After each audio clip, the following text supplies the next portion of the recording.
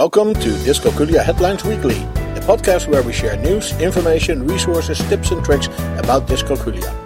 You can subscribe to this podcast via iTunes and then search for Dyscalculia Headlines. You can also find us on the web at dyscalculiaheadlines.com and then click on the podcast page. No gene for dyscalculia. Testing for dyscalculia does not have to break the bank. Send help to Maryland. Your child held back. And Dyscalculia Fact Sheet. This is our podcast for week 37 in 2017. We welcome Dr. Schroeder, as always, the founder of Dyscalculia Services, and she's going to help us review the links that we posted on the website Dyscalculia Headlines this week. Welcome, Dr. Schroeder. Well, thank you. Great to be here. Well, we have some very interesting links again this week. Let's quickly go to the first one. Now, this here says that there is no gene for dyscalculia, but then how does it come that it runs in families? There's a video here. Let's listen in. It's Dr. Daniel Ansari. Just like other learning difficulties, dyscalculia tends to run in families. That suggests that there's a genetic component. Searches for particular genes that cause dyscalculia have not led to any real results. There isn't a gene for dyscalculia or Well, that sounds clear. There's no gene for dyscalculia. Well, to be more specific, there is not a gene for dyscalculia. Neither is there a gene, a particular one, for dyslexia. But it's basically a combination of genetic information that adds up to result in the learning disability dyscalculia, and that is the same as for dyslexia. And actually, those small parts of genes that are influencing learning for numbers usually also is influencing the learning to read, which is the reason that so often we see dyslexia and dyscalculia in the same children. Okay, so it's related. So it's not one gene for dyslexia, one gene for dyspraxia, one gene for, but it's more learning difficulties are a conglomerate of genes and have little parts in genes. Yes, and that is also the explanation why you have more severe and less severe cases, because it's complementary. There's several components that add up to have the result of dyscalculia. So if you only have a few of them, you might have some components are maybe not as severe as those students who have inherited all those little components, and both leading to dyslexia and dyscalculia. And that explains the whole variety in cases that we see. Yes, and it's very important that this is known, because we still see some school districts who believe that you can only have one learning disability at a time. They should look at this video. Yes, yeah, definitely. It's only it's not even 2 minutes, but it's very clear. I really recommend all of you to listen to Dr. Ansari. Right. Well, so much for the option to genetically engineer dyscalculia, so that's not an option. The next link is about the cost of testing for learning disabilities. Yeah, this article is from the Today's Parents blog, and they discuss the cost of doing testing for learning disabilities in general, and also for dyscalculia. And the usual complaint is that it's really costly. So the students can be tested in the school system, but it usually takes a while to be allowed to be tested. Very often school districts wait till students even fail. And if you go private, it's really costly. It's hard to find anything below 1,500.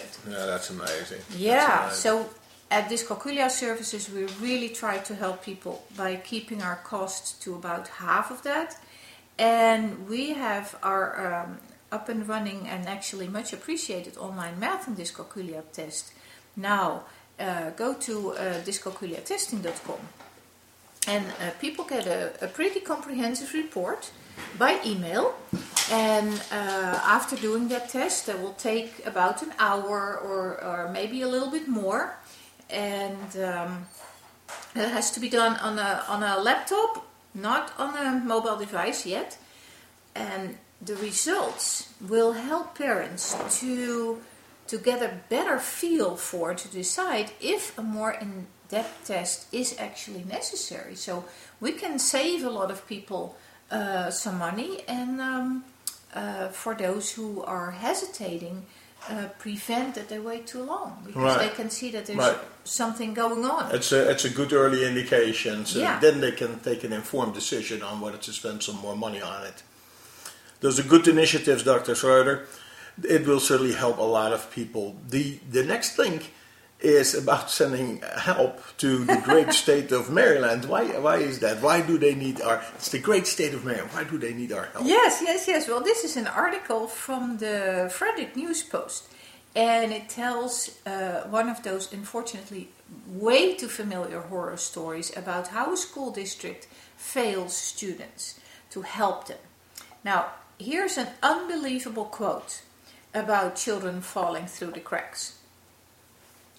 I was told the state of Maryland didn't recognize dyslexia as a disability. Oh, that's wonderful. That's really astounding. So this I agree. mother, we need to send them help. got her own testing, but she lost years of possible intervention. Right.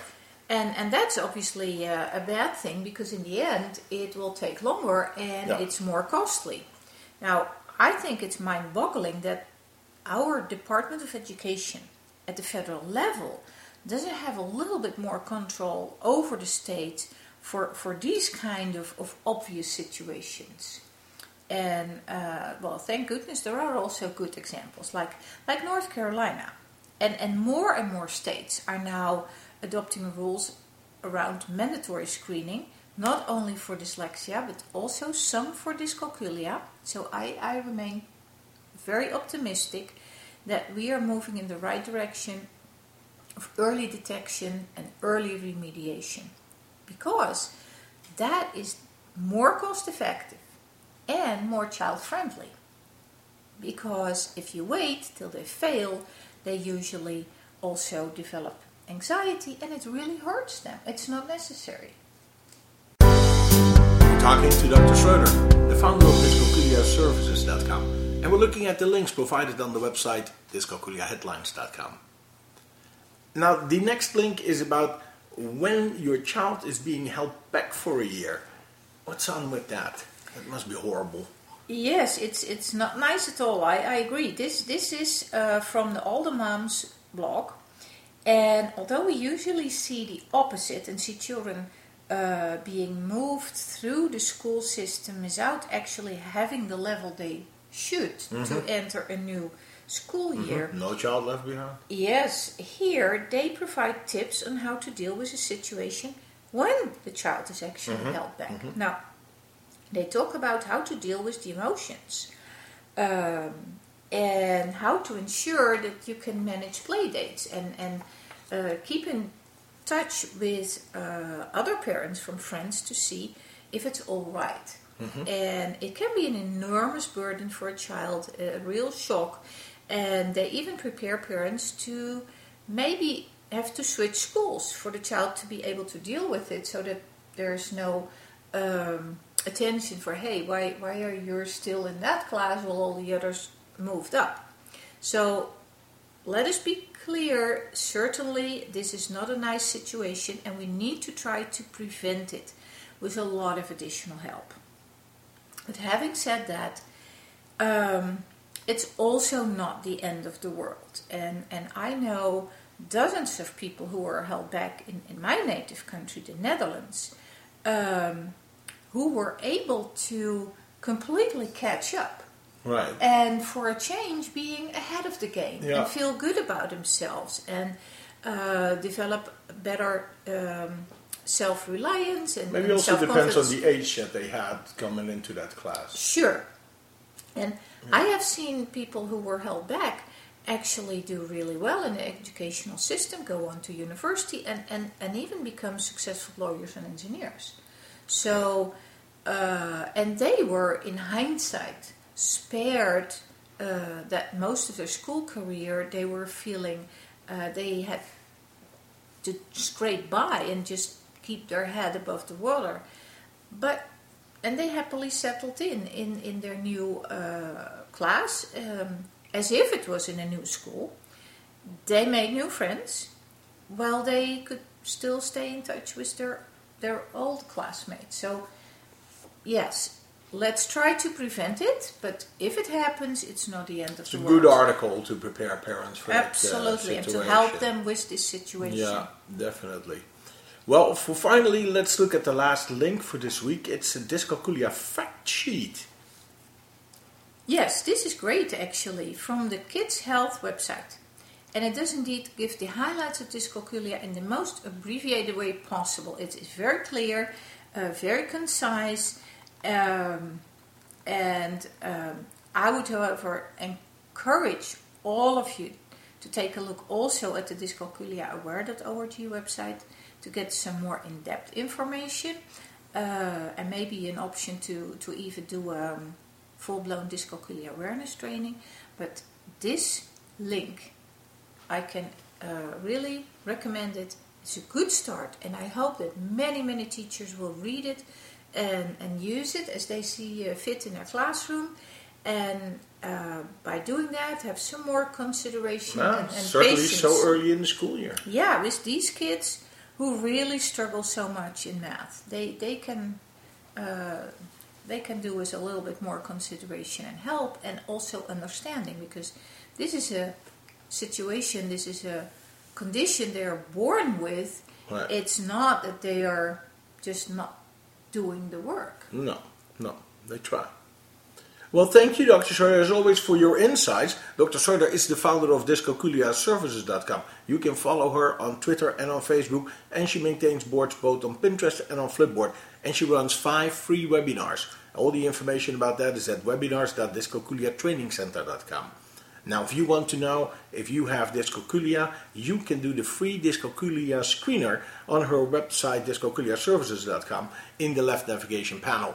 Or you can get a more comprehensive math and dyscalculia screening test at dyscalculiatesting.com.